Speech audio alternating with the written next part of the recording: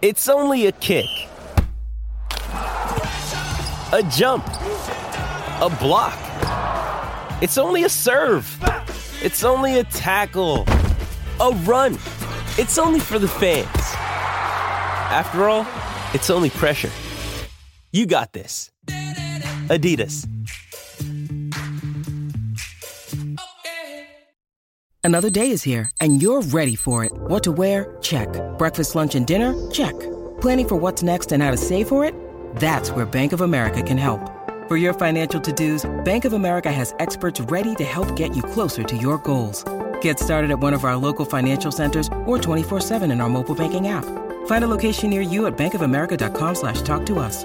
What would you like the power to do?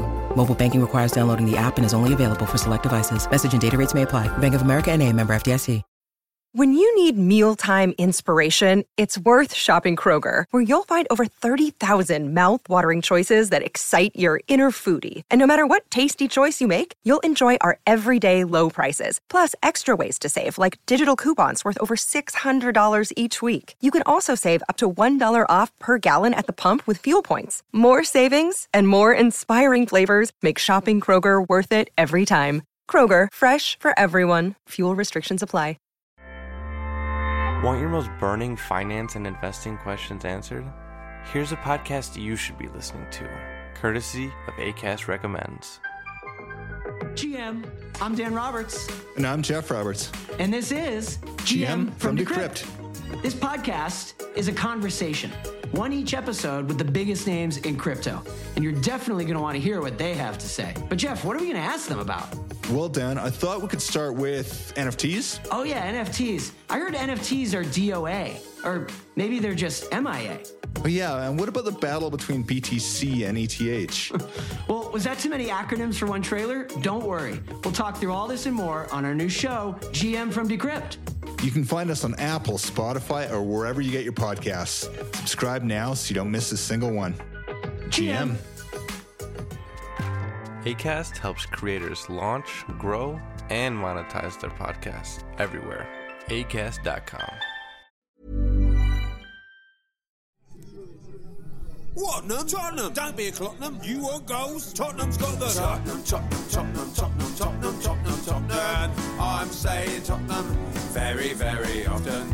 Hot shot, give 'em all you got. Let me make it plain. Tottenham are the kings. The kings of White Hart Lane. Top 10 Tottenham! Hello, welcome to another episode of Top 10 Tottenham. Thank you so much for joining us around the world. Delighted to have this gentleman with us. Been on the Spurs show for many, many years. I remember since we recorded in my dingy old basement office on the Marylebone Lane. Author, journalist and columnist on The Times, David Aaronovitch. How are you, David? I'm really good, actually. Yeah, sun's shining. Yeah, it's fine. Nice holiday, nice little break.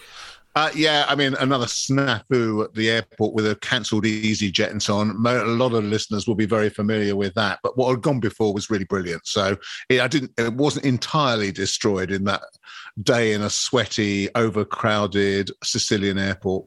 And when you go on holiday, do you really switch off? Does the phone go off? Does everything? Or are you one of these people that sort of goes, I'll just check the news and just... Can you switch off? Only if I could go away for a month can I switch off. I mean, please don't think me unpatriotic, but I wasn't at all displeased to be away for the Jubilee and all that kind of stuff. But the whole business about would the Conservatives or would they not sack Boris Johnson was sort of rather seductive for a bit. And no, I didn't. I didn't. I was looking at the news, etc. Not all the time, and I do relax. But there is a kind of terrible habit for people in my kind of job, really, which is, in a way, it's a bit like staying awake on an overnight flight. You kind of feel that if you go to sleep, the plane's going to drop out of the sky. And it's a little bit like that. You kind of feel if you don't know what's going on, then nothing will go on. No, you're right. But the thing is, years ago, again, go back to football, whenever I was on holiday, always like August, missed the first game of the season, they'd be this thing, you'd have to get the next day paper. You'd run down to this place, there'd be like one copy of The Sun or something. Totally. And that would be it. You wouldn't think about, oh, I'm going to listen to the watch. You're on holiday. You literally wouldn't know for 24 hours. That's been the other thing, of course, which is we've actually signed 3 players while I was on holiday. So, I know. And the Bissouma thing happened really quickly. Really quickly. And those of us who were at the Brighton game where they beat us 1-0 and have watched Bissouma, essentially probably was the man of the match during that game. Really, really talented but also terribly disciplined midfield performance and so on. You just thought, yeah, that's good. Incredible deal. I mean, for what they're talking about, that the money talked about for a 4 or 5 year contract, it's incredible, really, isn't it? It is. And if he, obviously, you're always talking about potential, but here's a player who has made it very well in, albeit playing with a good manager in Potter, who is a really, really good manager and so on. But nevertheless, has been a standout midfielder in a mid-table side. In other words, knows how to play the Premiership and presumably will get even better playing with better players around him. So, yeah, I was very happy about that. And Perisic, well, he could be a kind of, quasi-Klinsmann character playing in the twilight of his career, but really fit and got a good couple of seasons in him. Absolutely. And do you think, you still think a bit of business will be done? This centre-back is still the one, isn't it? We think. So the centre-backs, obviously we're all kind of following whether or not there's going to be... for me... obviously, you're keen to go with the manager's instincts and so on. But Ben Davies was such a good player last season that I find it hard to believe that it'll be a disaster if we don't pick up a £50 million Italian defender, if that doesn't become possible. But if, I had to go by the rule, if you've got a good manager and a good manager wants a particular player, I'm happy if they get them. Yeah, I think it's the next level, though, isn't it? We've got to think about Champions League as well, and the amount of games next season and big games. And you kind of think, with injuries, with suspensions, do you want to be turning around and going, Taganka's now got 8 games in a row, or this one, that one? I think it makes sense to go and get someone else, doesn't it? If that's what the manager wants, he shall have. If that's what Antonio wants, then that's what Antonio should get. Yeah.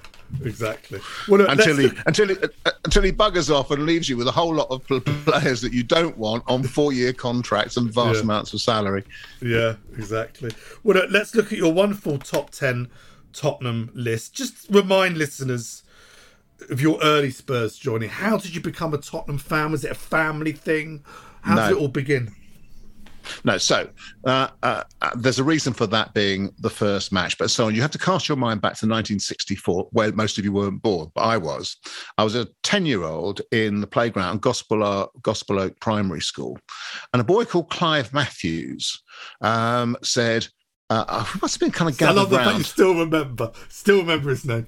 Oh yeah, no, yeah, Clive, the way you do for primary school, but you don't for your kids. Yeah, and so Clive Matthews says, I still remember the shorts he wore. He kind of little kind of blonde character, very kind of chippy, and he had a newspaper in front of him with the league table, and there was a group of boys, and I think 4 or 5. He said, you've all got to choose a team to support.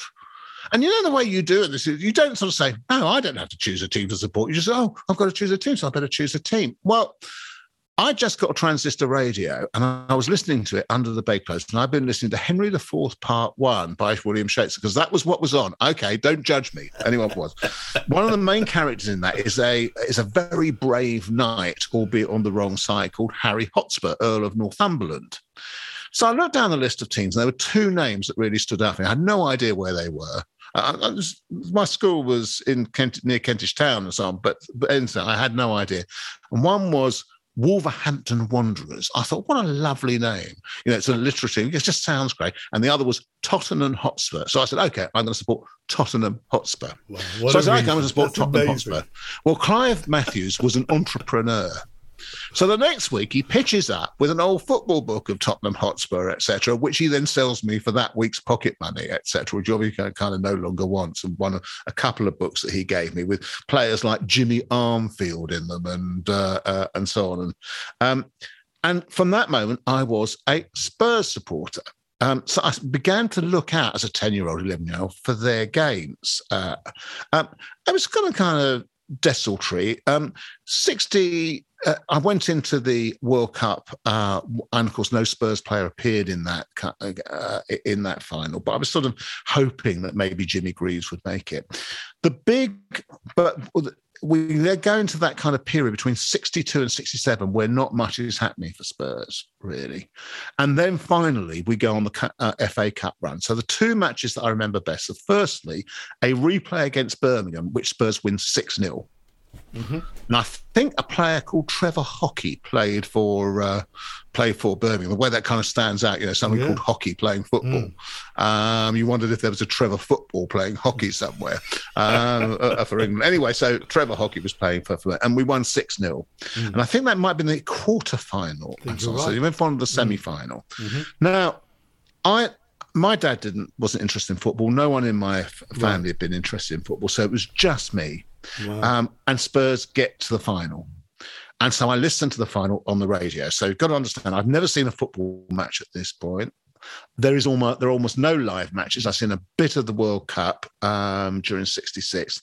That was pretty much it. So now I'm listening on the radio to the cup final when Spurs beat Chelsea 2-1 with those goals from Saul and Robertson and a response from Tambling for Chelsea. Well, let's you mentioned the let's listen. Although this isn't the what would have been a Radio 2 commentary. This is I'm not too sure which channel this is. I think it's probably the BBC. Let's listen now to those two goals. Now Mullery, notice how quickly Tottenham take their free kicks. Robertson, a goal! Right on half-time. Robertson has scored, and there is an appeal by Tottenham that the linesman flagged. But Robertson, the scorer. Well, that was undoubtedly made by Alan Munro's run, but give praise to the rest of the Tottenham team. They ran away to make him space, to give him space. He took a shot on the rebound. Robertson, who was twice before, hooked first. High with a long one, no doubt. Robertson, Saul. Oh, goal! Wonderful goal by Saul!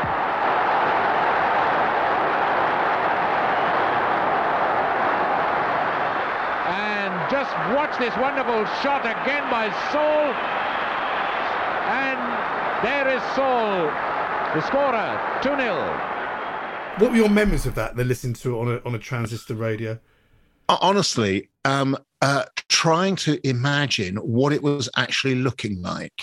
I mean, listening to football on the radio is a weird experience because you can't anticipate anything. Everything goes by the kind of commentator's voice, and so it's kind of. And Knowles passes back out to his long ball up to Bill.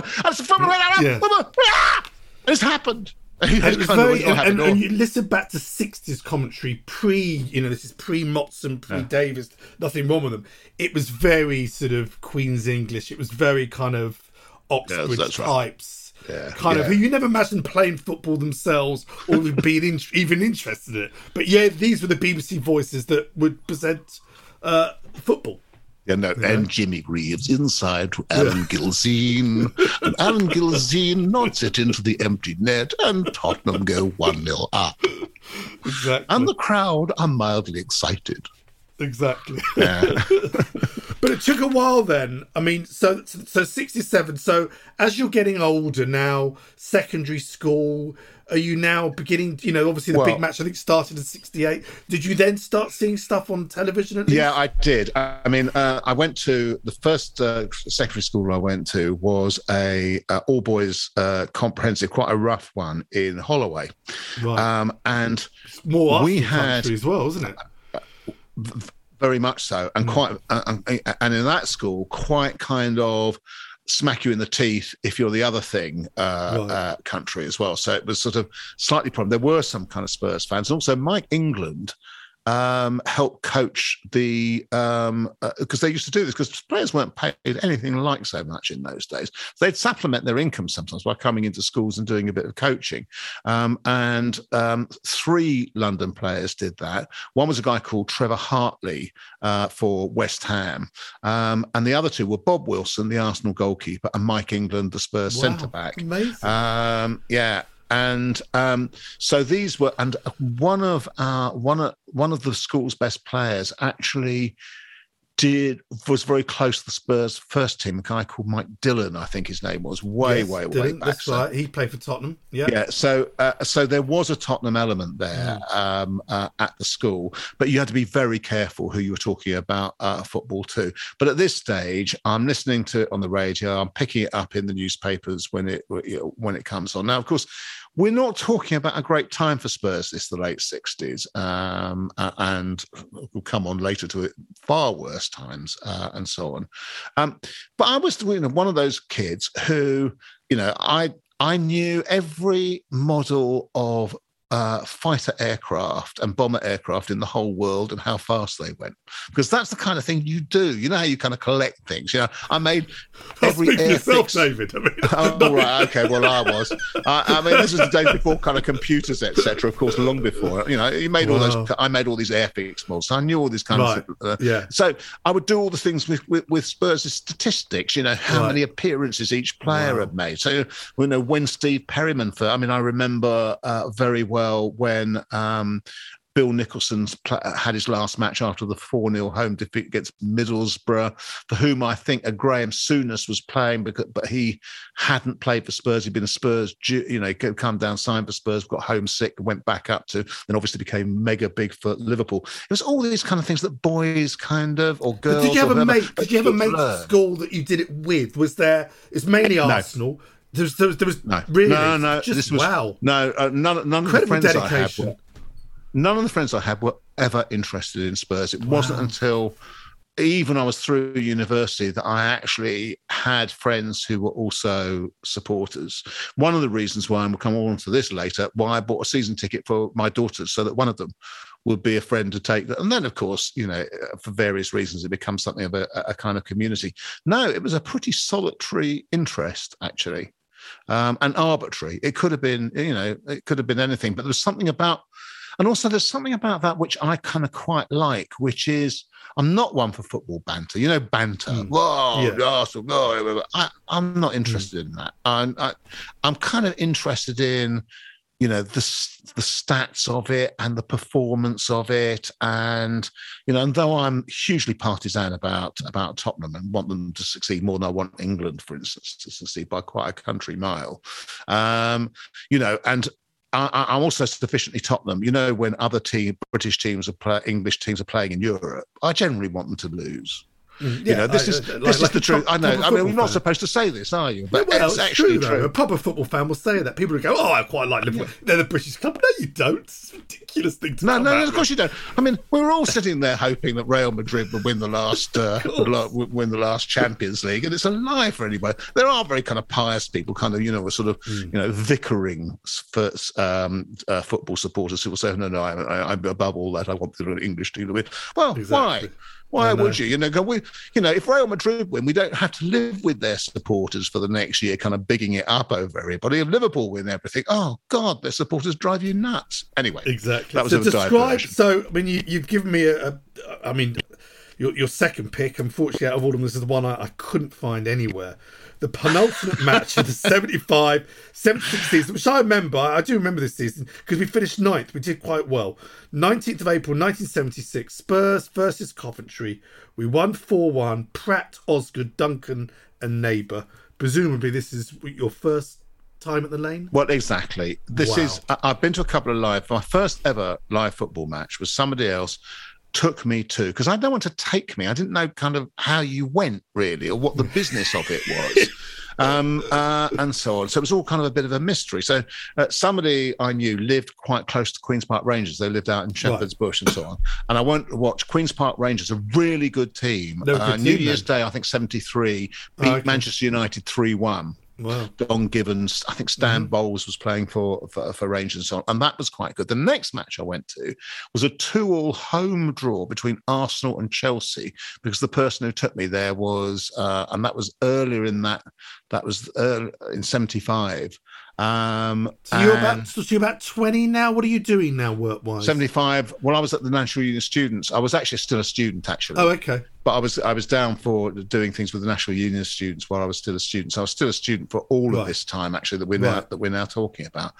And then finally, so this April 76. I think I was taking a year out between second and third year at Manchester University, because you don't want to get into my student life, by the way. It's too complicated, and this is complicated enough. Oh, you show. Yeah. So I thought, okay, well, I've been to 2 matches. I know how you do it. You go to the ground, you buy a ticket, and you walk in. And that's how you did it in those days, Mike. Yeah. For those listeners who don't know, that's right. You went to the ground.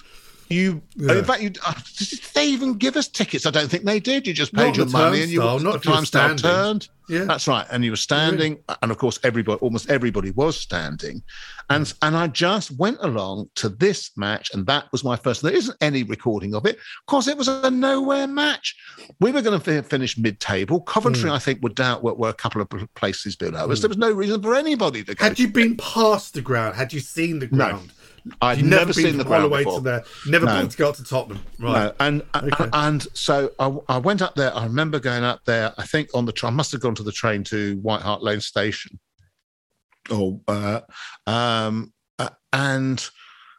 I remember, because everybody does, that first moment when you walk out and there's the pitch and you're in, and I was hooked.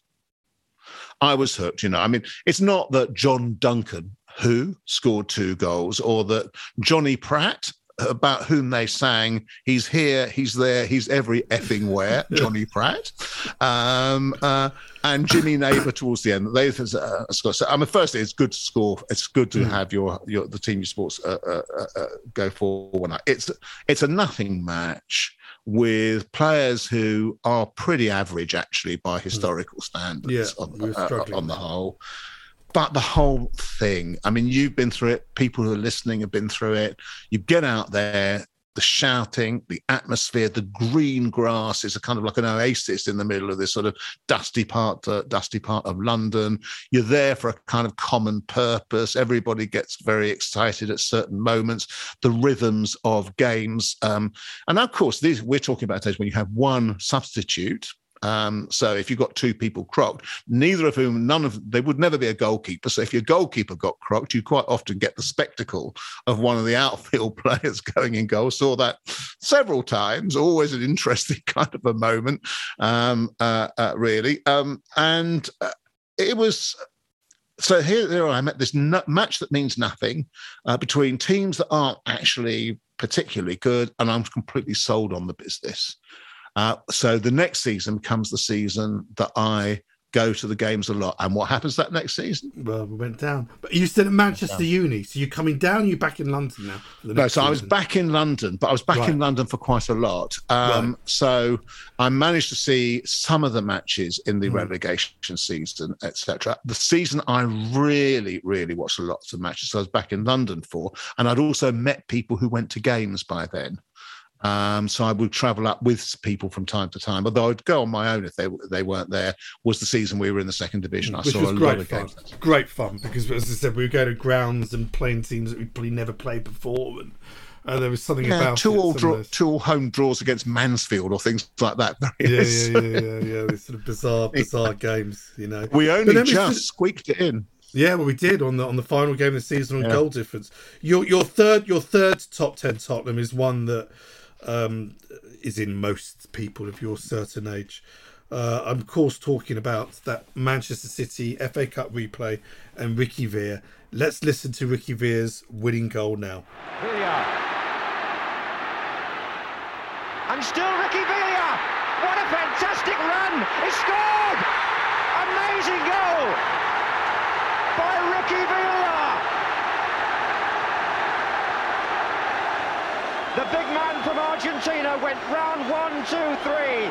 Joe Corrigan came to block, and Villa squeezed it in.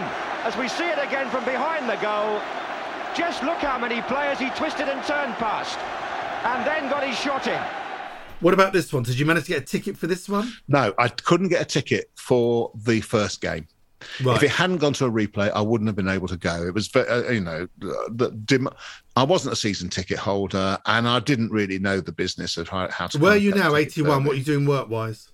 So I'm at this point, I'm the president of the National Union of Students as well. Oh, wow. Okay. Yeah. As I am for 2 cup finals. Wow. What a with time to be two president. cup final replays. Wow, so much going on in politics then and everything. Oh, there was, God. yeah, no, crazy. Wow, there was a huge amount, and no, I was the president of the NUS when Thatcher.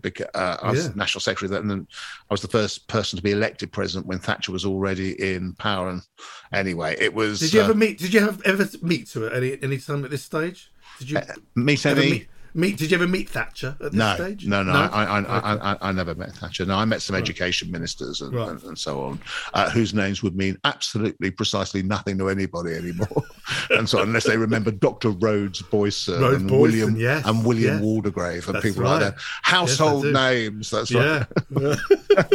I do remember them. So who are you watching the game with? Were you watching with anyone? Or just at home? No, I was on my own.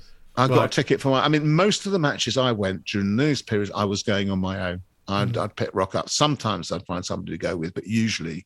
So I was a solitary. I mean, I know several season ticket holders around us who go on their own, who don't go with anybody. In fact, it's quite, and who nevertheless attend every game.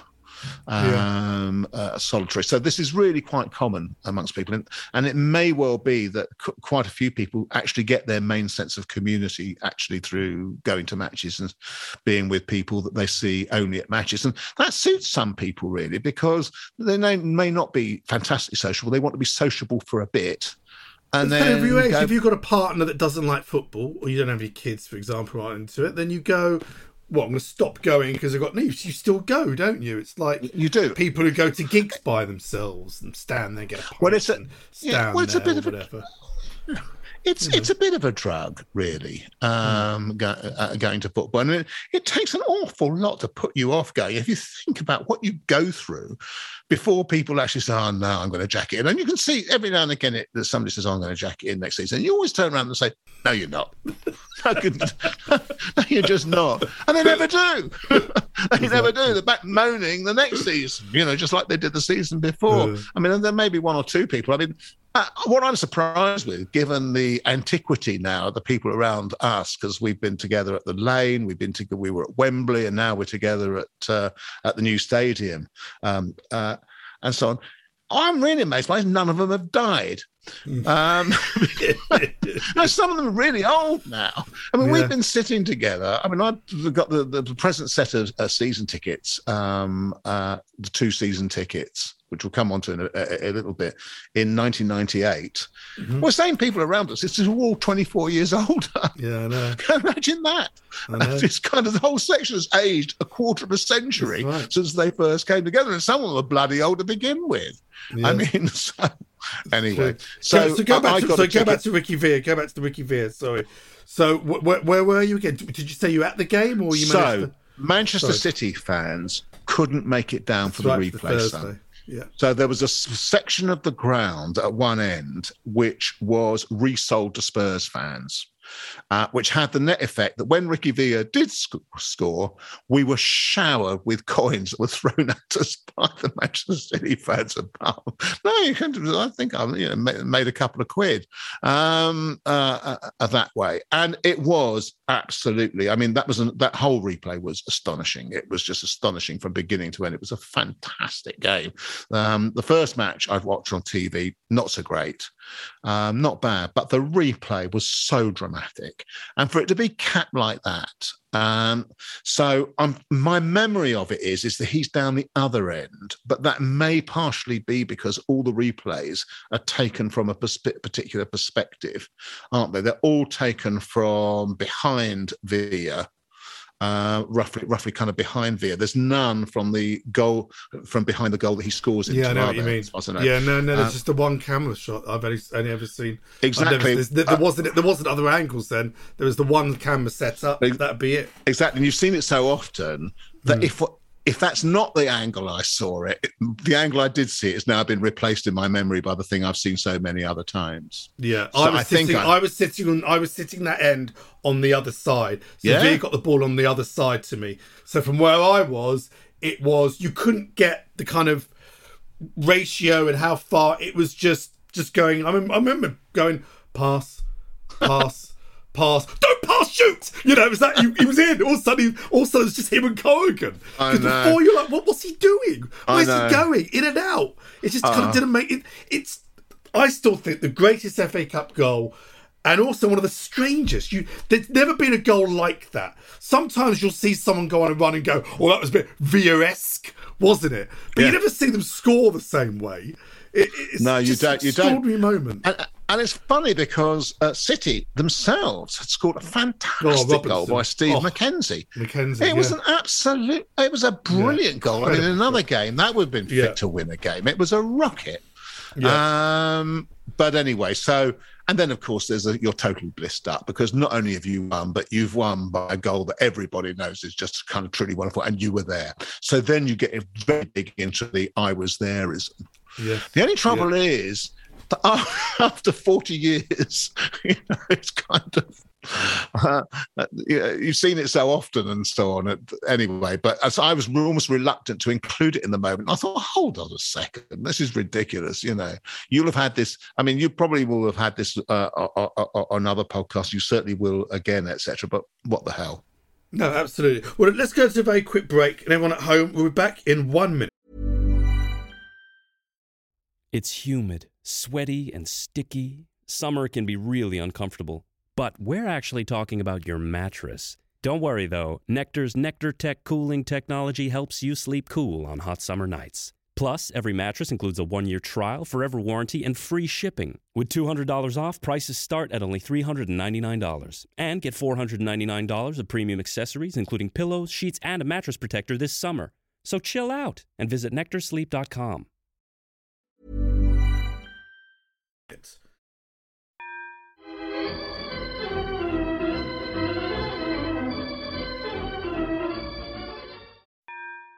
And we're back from the break. Don't forget, during the close season, we're bringing you these top 10 Tottenham shows, and also you can go to patreon.com/Spurs Show, where you get a daily news show, all the ingoings and what's going on behind the scenes at Tottenham. Go and check that out, patreon.com/Spurs Show. Next season, we're back with our live monthly shows.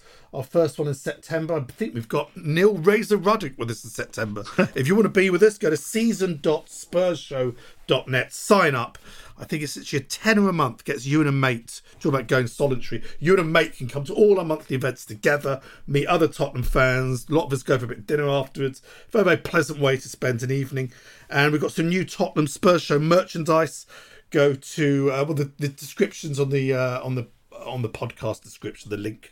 Go and check that out. I've got my show, David. I've got my great Bob Marley sort of panini sticker. Oh, lovely. Isn't that a beautiful one? Brilliant. Beautiful. Now you can get one of those now. That is. At the link in the description. Your next one is a game that many fans will remember for much the same reason I'm sure you do. 25th of April 1987. The result won't mean much. Tottenham 3, Oxford 1. But we all know it was Hoddle's not last game. Everyone said it was his last home game. It wasn't. He played Man United. But his last goal for Tottenham Hotspur. And what a goal it was.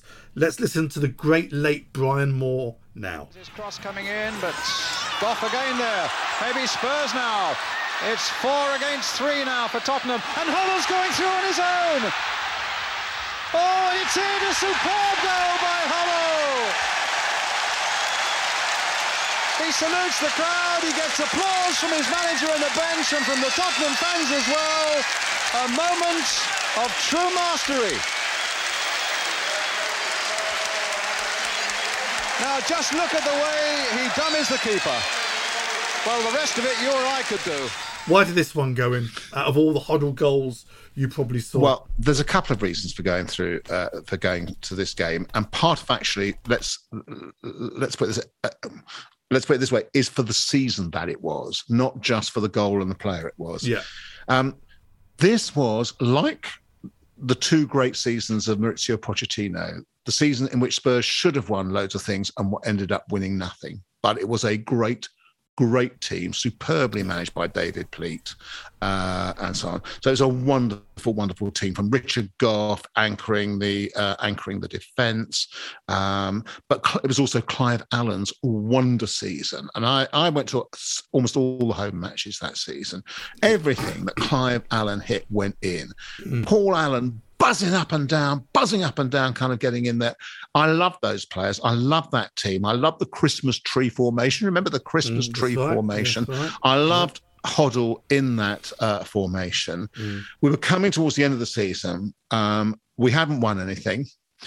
We weren't in the end to win anything. We were still in the cup final. I was at that losing cup final against Coventry.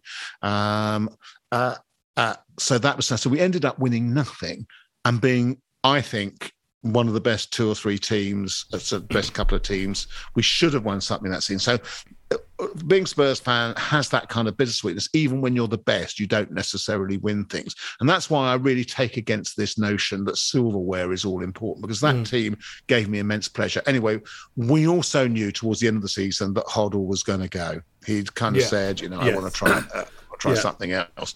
It will seem eccentric to people now to learn that in those days that would usually mean France and wouldn't mean Paris Saint-Germain.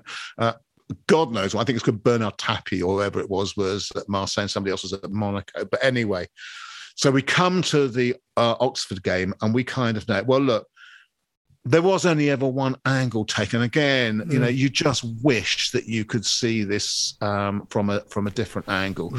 What Hoddle does in selling the dummy, and then none of this happens at speed, by the way, this goal. He's taking the ball, before halfway? Yeah, it's at the halfway line, yeah. The halfway line, right, and bamboozles everybody just by sleight of foot, not by... doesn't touch the ball at this stage, I don't think. They both fall over. Just dummies, yeah. And it's just the most glorious thing to see. And so it was just a wonderful, but also incredibly bittersweet moment. The whole thing was a bittersweet moment in a really bittersweet season. Yeah, the kiss of the fans after he scored. We all know where he was going. What a sign-off.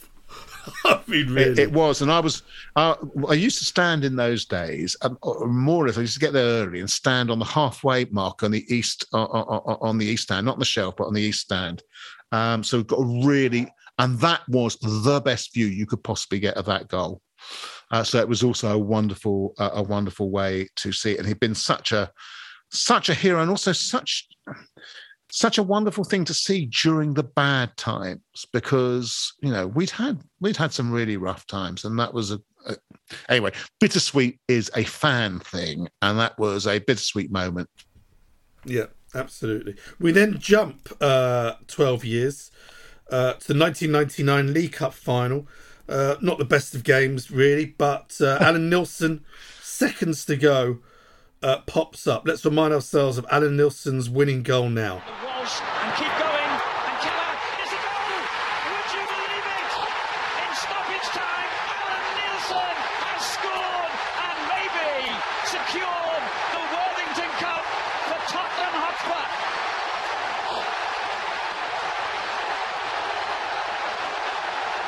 What drama, what a finish.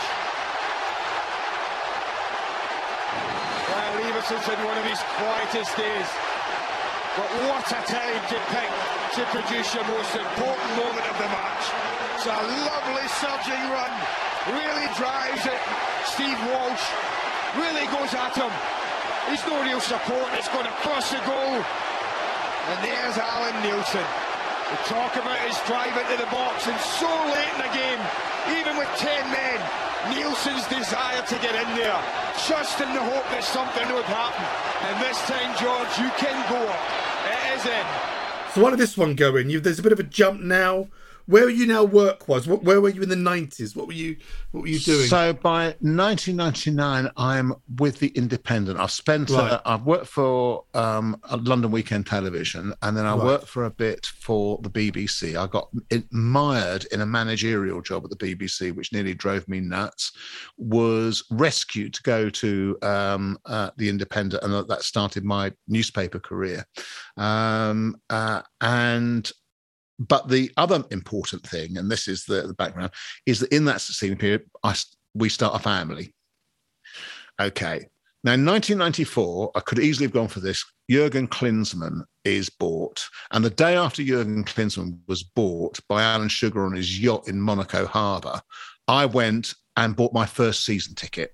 Wow, one lovely. Season ticket, and was in the high up in the east stand, and so where I found myself sitting next to the father of a friend of my oldest daughter, who was then very little, and so on, because she was born, so she was about 4 at that stage.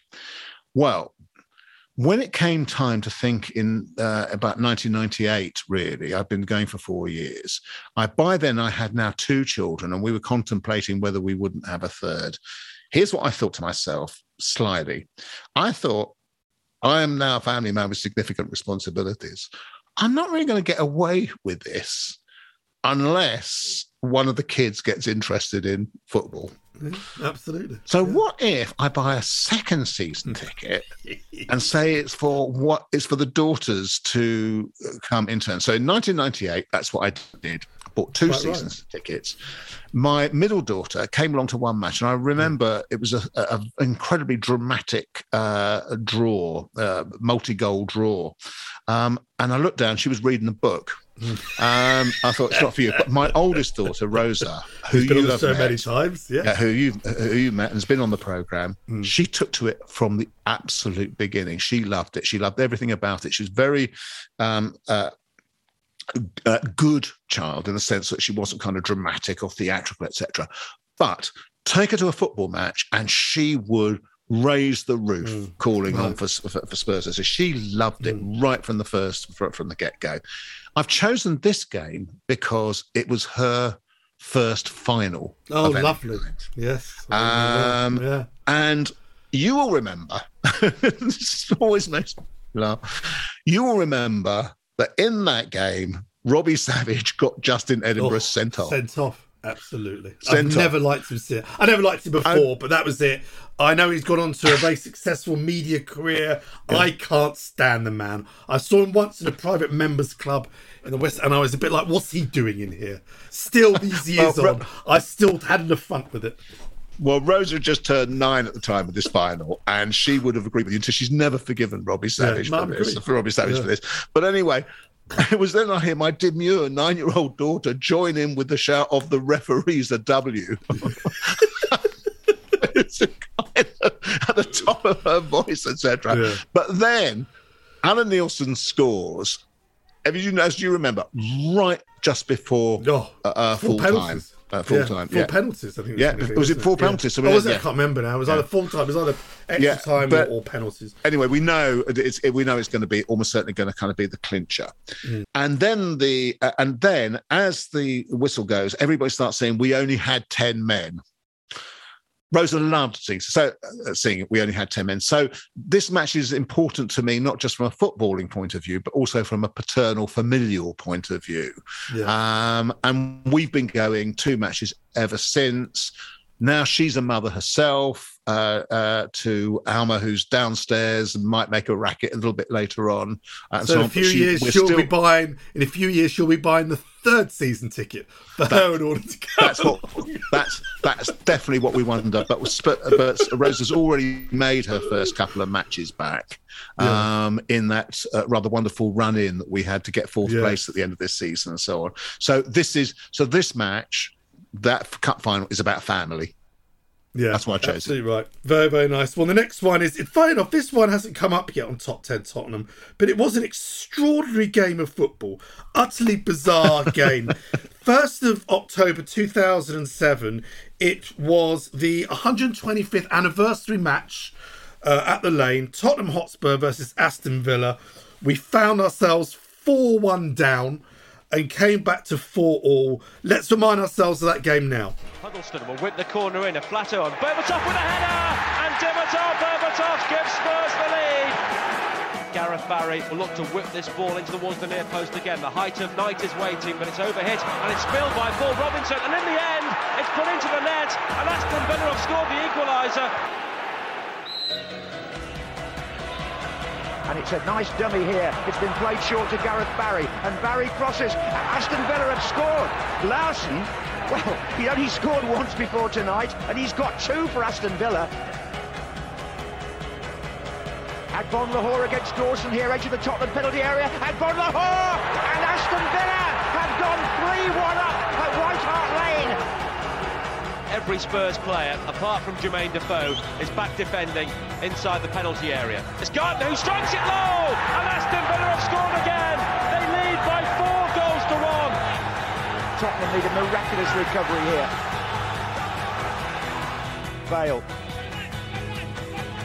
Bale gets a cross in low. Oh, it's a good shot off the post by Jermaine Defoe, and it's in the net. Would there be a really sensational recovery here by Tottenham Hotspur? Up goes Dawson, up goes Kabul, and the ball goes out onto the far side towards... Oh, it's a penalty! It's a penalty against Harewood!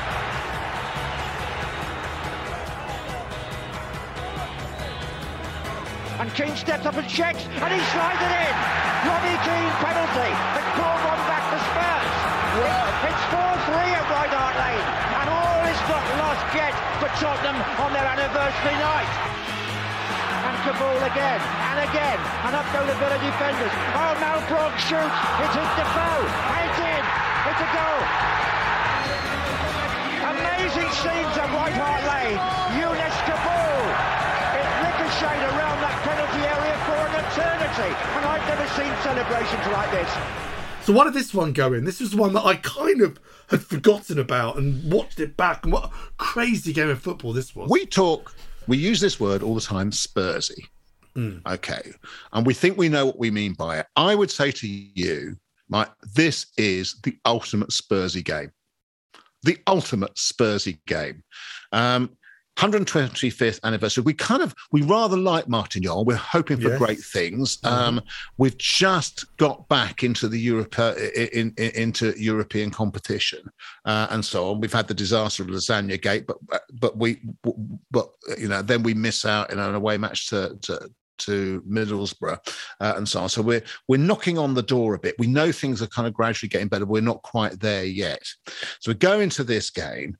Rosa loved Martin Jol, because she loves singing Martin Jol, he's got no hair and we don't care, Martin Jol, which is one of the... I'm not very good with chants. My ear doesn't pick them up, but I picked that one up, and so I kind of rather like that. I couldn't go to the game. I was journalisting at the Conservative Party conference in Blackpool. But me and a friend, Spurs supporting other journalist called Steve Richards, who who's used also to work been for on the show Independent with his son. Yeah, him and Jake have been on with Jake. Jake. We got to watch that game in a bar in Blackpool. The only thing probably interested in a Blackpool bar. I know. And as you can imagine, up there, most of the people want the Londoners to lose and so on. Oh, my God, were we obliging. I mean, it was just ridiculous. And what was that? They had 2 free kicks that scored, didn't they? I think, as we went kind of 4-1 down. And then we pull it back to 4-4 in a match we should have been winning 3-0. You know, we can expect it to kind of win. So there we come out of that bar in a state of complete kind of, football emotional bewilderment. Should we feel pleased? Should we feel cross? Should we feel, what should we feel about this ridiculous game? Why are we shipping 4 goals at home to Aston Villa, for God's sake? And so on. So I picked that for its ultimate Spursiness, the sheer ultimate Spursiness, and also for the idea of a team in early transition, because actually what's happening, as we know, is we're beginning the long pull out of the dreadful days of the end of the 90s. He started it. He all started that whole where we are now. I think all started with Martin Yeo. What was also interesting watching this game back was Yunus Kabul got the winner, who obviously in other top 10 Tottenhams is listed for the extraordinary 3-2 win at Highbury or the Emirates when he scored. We've had people mentioning the Man City game when Crouch scored, which got us into the Champions League first time. Kabul was up there, crossed the ball in. So for a sort of player that left Tottenham, I think came back and everything, he certainly had some really, really important moments. Your next pick, I'm delighted you put this one in, because this was the kind of when we all realised what extraordinary player we had playing up front for us. I'm talking about January the 1st, 2015. Extraordinary game of football again. It finished Tottenham 5, Chelsea 3, and Harry Kane hat-trick. Let's listen to 4 of our goals now. Lovely balance. Kane. Easing away from Oscar. Harry Kane! Oh, what a goal! One of their own! A Harry Kane hurricane! He likes the shot. Tottenham won, Chelsea won. It's Nacer Chadli. It's hit the post. Rose 2-1. Tottenham lead Chelsea, and that doesn't happen very often.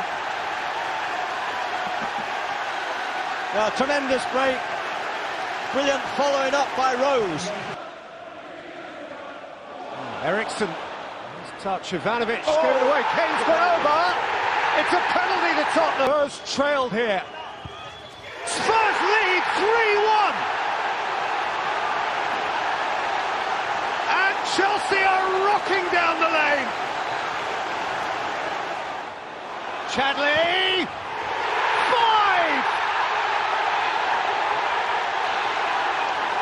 Now it's Tottenham, surely.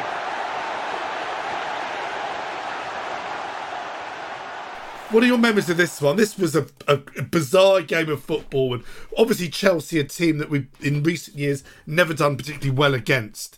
This one was extraordinary, wasn't it? I wasn't at Chelsea for this, so I was watching this on the telly.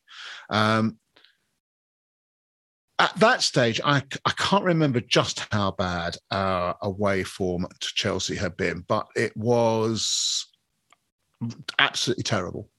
And you know how fans believe in voodoo teams, what is hex teams? I don't. I mean, I think that's all nonsense, really, because I don't see why what happened 30 years ago would play at all upon the mind of a footballer, you know, who wasn't born at the time. So I don't kind of get this. But what had been true was ever since a big cash injection had gone in the kind of just Matthew Harding days before even Aaronovitch came, is that Chelsea had loads of money and had gone way above us. And so when we were absolutely in the doldrums, 2002, 3, 4, 2000, Chelsea was all of a sudden, you know, the wealthiest team and so on. We hadn't won there for a very long time. The other thing is, obviously, you're always looking for that magic striker. They are incredibly few and far between, hence what's happening with Lewandowski at the moment and so on. They're very, very rare. You pay big money for striker. I mean, look at the Lukaku situation with regard to Chelsea now. It just kind of gives you a clue. So if you can find a special striker, that is gold. If you can find a special striker from amongst your own youth squad and so on that you train up yourself, that is amazing. There wasn't all that much in the early days of Harry Kane going to Norwich and Millwall, etc., that necessarily suggested to you that this is what it would be. Then there were signs of promise. And then there were signs of, no, he could be quite good. That game, Chelsea, it's not just the goals. Look at Kane in everything he does. Why it is some people underestimate. I mean, England fans drive me nuts about Harry Kane. I mean, they're so bloody stupid about it. It kind of, any Spurs fan knows exactly what it is for years now. His contributions to games is is astonishing. You never want to lose him. People say, "Oh, well, you should cash in now." No, you shouldn't cash in now. No, you should just give him what he wants. He is a wonderful, wonderful player. Come from nothing. He's kind of Kevin Keegan plus, because Kevin Keegan wasn't necessarily the fastest player, but he absolutely used his intelligence to make things work for him. Well, Harry Kane's a better player than Kevin Keegan was, and so on. Anyway, that's the match at which you really see it for the first time. This is a guy, he is a destroyer of teams. This guy, and a maker of dreams, Harry Kane. He is probably, after Hoddle now, the best player that we have had. And he may even be, over a period of time, the best player that we have had at the Lane since the glory days. Well, next season there's a very good chance that if he does really well, next season could be the season where he becomes England and Tottenham's greatest ever goal scorer. It's going to be another kind of side plot to next season. But in that match also, he's not just scoring goals. It comes right from the beginning. You look back, I mean, I don't know if you go down the YouTube rabbit hole, etc. It sends you up all these Spurs men. You go back 4 or 5 years, he's making goals then. This isn't some kind of new thing that he added to his game 2 years ago. He's always been able to do it. He is... Oh, well, I mean, you're not going to say he is a marvellous, marvellous player, fantastic role model. I'm so glad, even if it was a bruising business, that we managed to keep him. I thought that at the time, just keep him there and try and change the situation for him so that he's happy again, because we won't see somebody like him again for a long time. Absolutely right. You've now got some lovely picks, some lovely European picks. You talk about Harry Kane really kind of arriving on the world stage in that last game against Chelsea, a massive club, taking his goals so well. This is up there as well. And I mean, there's other European games you could have picked, but this is a beauty. And again, one that's kind of forgotten because of Amsterdam and Man City and the Inter Milan, Gareth Bale. We forget this one. November the 1st, 2017 at Wembley. Tottenham Hotspur 3, Real Madrid 1. Let's listen to Dele Alli's 2 goals now. Winks, looking for Trippier, who's in behind them again. There's another good ball, and there's the goal. It's Dele Alli for Tottenham Hotspur. He's offside, makes himself back onside, and his desire is to get on the end of this. Certainly not missing that one. 1-0 Tottenham. Now what can Tottenham do here? Dele Alli away from Casemiro, and still... And the deflection, he's done it again. The deflection helps, there's no doubt about that. But Dele Alli is the talk of the town for Tottenham Hotspur. What did this one go in? This was quite a night, wasn't it? Okay. Real Madrid are the greatest European team. We saw Lionel Messi take us apart at Wembley for Barcelona, and frankly, you hardly even complained about it because you saw Lionel Messi play. What does a fan want in addition to their team winning? They want to see the greatest players. They want to see what they can do, the extraordinary things they can do, and so on. They want to play against the greatest teams. The players want to play against the greatest team. There is no greater team than Real Madrid.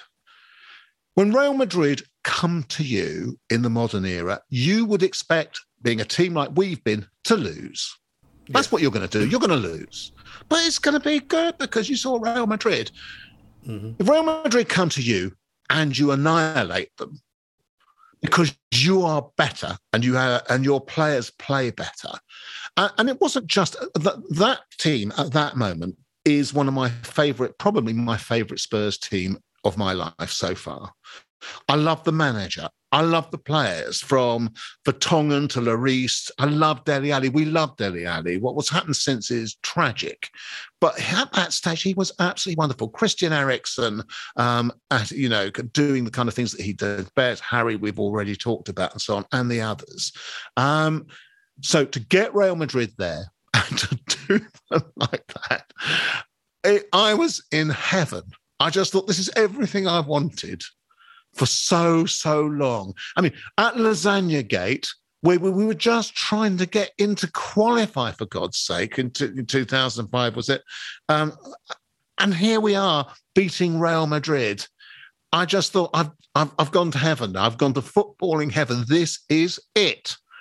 I couldn't make it to the European final in Madrid. Rosa went with her now husband and so on, and saw Sadio Mane deliberately hit that ball onto Moussa Sissoko's hand in the kind of 8th second or whatever it was. So we're not going to get that one. And Ajax, everybody will pick. But I'm going to pick this as the kind of high moment of that particular team, which was a great, great team. We still have large elements of it around. We hope we can recreate it. And I loved everything about it. And I went home on cloud 9. Absolutely right. We all did. Your next one, again, you talked about Real Madrid, who's the other great Spanish team, obviously Barcelona. And this was the season of getting to the Champions League final. We kind of a forgotten moment because of the Man City game, Ajax and all that. We had to go to the Nou Camp and get a draw, hoping that Inter Milan, I think it was, slipped up. It was. Which they did. December the 18th, 2018, Spurs at the Nou Camp, and Lucas Moura, again, we've got Amsterdam, but who knew what this we knew then? Lucas Moura did this. Picked up by Eriksson. Picked a good ball. Here's Lamela. Kane. Is Harry Kane here? And there's the goal they were looking for. Tottenham Hotspur. Lucas Moura has delivered.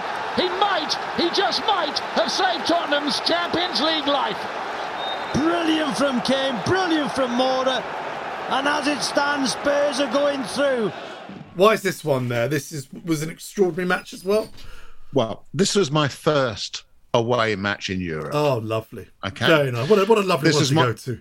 Exactly. This was my first time. Rosa and I went down to Barcelona, got tickets for Barcelona. And by the way, what a bad time Barcelona gave Spurs fans at that match, the authorities, and the places they put us and the way they treated us, incidentally. I have to say, I looked at Barcelona away European Spanish fans when they come to the new stadium, and I think how well we treat people compared with how badly some of these so-called great clubs. But anyway, let's draw a kind of that was kind of the only negative side to it. But anyway, we are probably going out of the Champions League at this point at an early stage. We've had a bad couple of results, not been particularly good. We don't think we've managed to beat Inter Milan 1-0, I think it was. But on the whole, we think we're likely to kind of go out. But we're going to go and give it a go. Now, the reason why I've chosen this game is, first away match, we're up there in the Barca Gods with a bloody great plastic sheeting stuck in front of us just in case we do something to the kind of, the Barcelona people below us, etc. Two things about that game. Firstly, we give up a goal very, very quickly. Poor old, what's his face, our little right back who plays for Southampton now. Walker-Peters. Carl Walker-Peters. Yeah, poor old Carl Walker-Peters is left for dead by Dembele. And you think, well, that's it. You've got, I think it's the 4th minute or something like very that. Early on. But we gradually kind of pull ourselves kind of back into it. Well, we then get the equaliser. But that isn't they just the hit the post. They hit the post just before we got the equaliser as well. They hit the post, You think, oh, God. But we kind of survived. Then we get the equaliser. Well, that's a kind of great moment. It means things are kind of possible, but they're still unlikely. But we're up there. And it's at that point, it's right in the dying moments that the news is coming back about what Inter Milan, and it happens because we beat them. Not because that's the reason we go through at this stage. So not everybody's totally clear about it. And all of a sudden, among the people amongst us and so on, the realization comes. You can hear it from listening to the crowd noises from that kind of match, that actually we are going to go through. So from 4 minutes in and you're out, but okay, at least you've gone to the Nou Camp, etc., even if they've treated you like shit, etc., you come out of the game into the Barcelona evening having qualified for the next stages when you really, really didn't expect to. Another kind of it's a moment of bliss. It's a moment of bliss. We walked down, couldn't find a taxi. We were all the way back into the centre of Barcelona where the hotel was on, absolutely joyous, Rosa and I. It was kind of, we'd had a really good weekend anyway, but at the Gaudi Cathedral and so on, and doing all the things you do in Barcelona. But it was December, but the weather was nice and so on. It was just wonderful.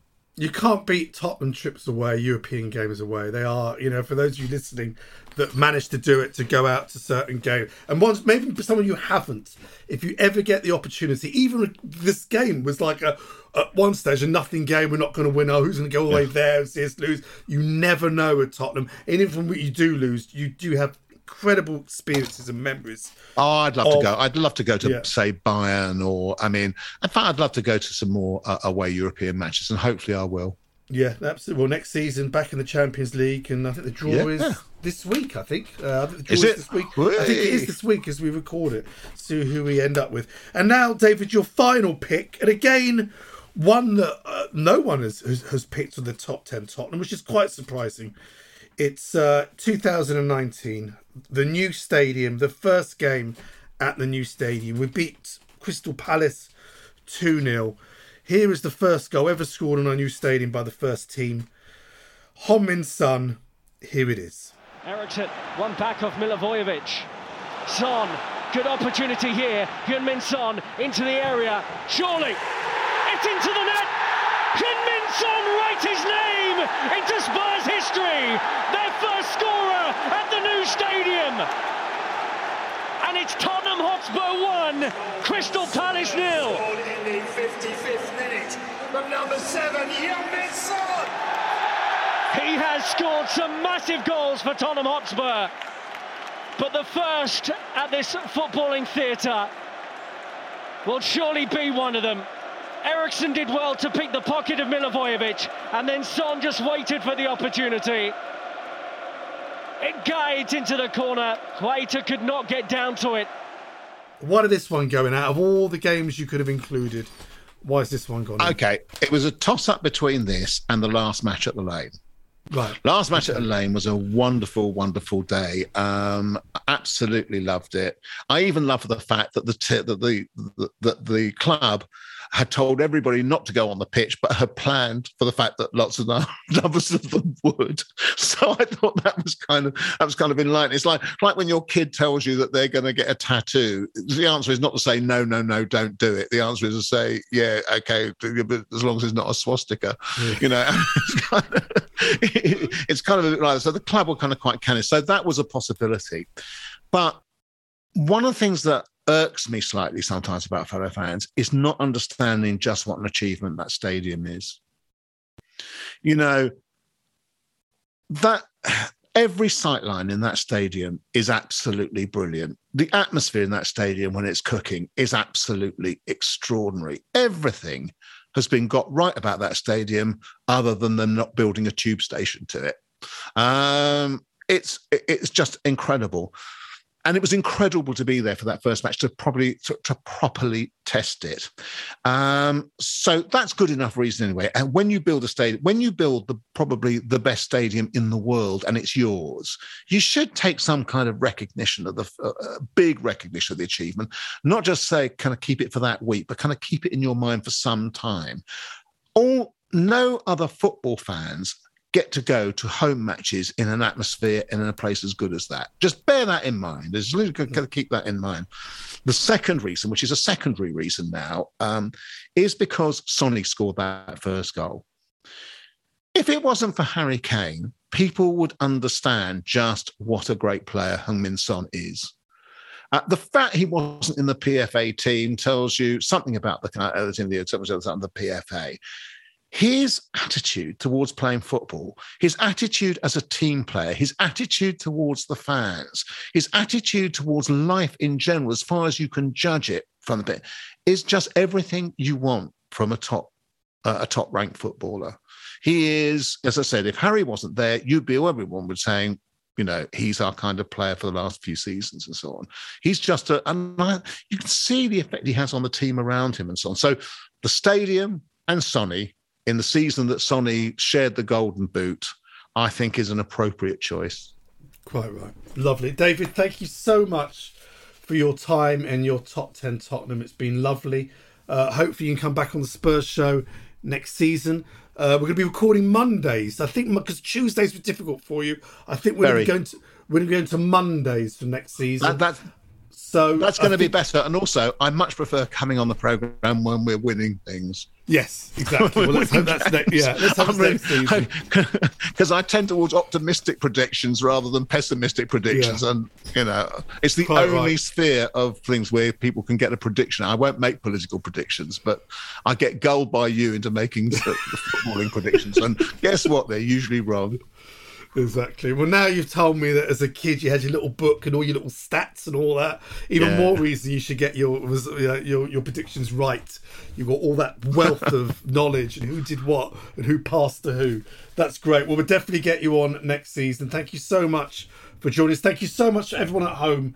We'll be back again very, very soon with another Top 10 Tottenham. Until then, hey Spurs!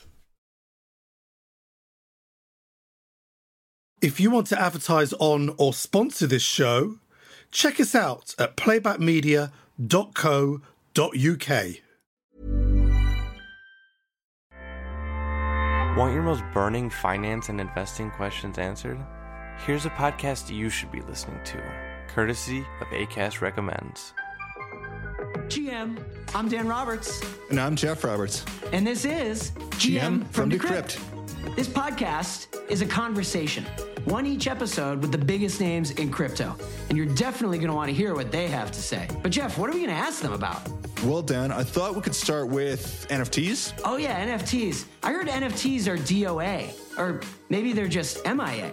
Oh, yeah, and what about the battle between BTC and ETH? Well, was that too many acronyms for one trailer? Don't worry. We'll talk through all this and more on our new show, GM from Decrypt. You can find us on Apple, Spotify, or wherever you get your podcasts. Subscribe now so you don't miss a single one. GM. Acast helps creators launch, grow, and monetize their podcasts everywhere. Acast.com. Sports Social Podcast Network.